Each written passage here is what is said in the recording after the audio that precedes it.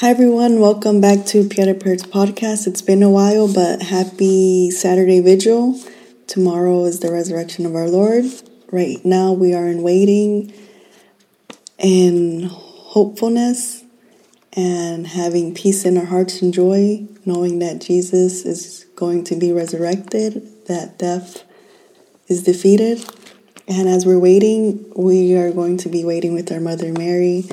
So today I'm going to be sharing with you a prayer to the Virgin Mary. This one is written by Saint Francis of Assisi, and it is from the Catholic Devotional Prayer Book. And it is named Salutation to the Blessed Virgin Mary.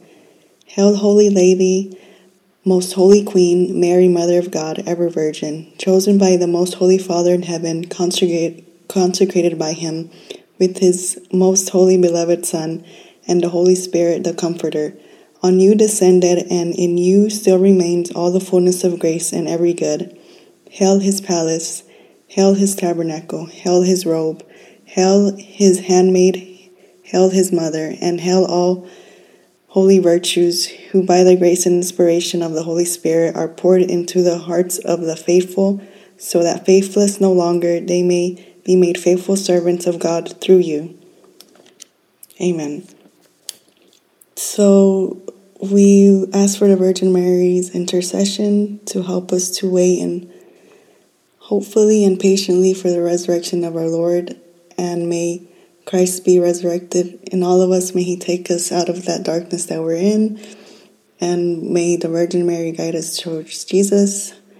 And remember, guys, in every trouble and every anxiety and every worry and every fear, always look to the Lord, go to Him, and trust in Him, for He will provide a way for you. He will make a way for you. Never doubt. And when you have doubts, say, Jesus, I believe, help my unbelief. Jesus, I believe in you. I know I don't understand everything, but I'm still going to trust in you. I'm still going to believe in you. Just like the Virgin Mary said, may your will be done.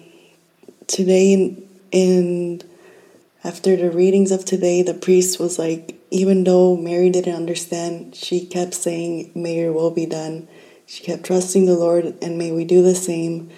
Trusting in the Lord even though we don't understand what's going on. Trusting in the Lord even though we feel like everything's going wrong and everything is not going the way we want it. And we see disasters, we see war, we see calamities and everything. Let us keep our eyes focused on Jesus and saying, Jesus, I trust in you.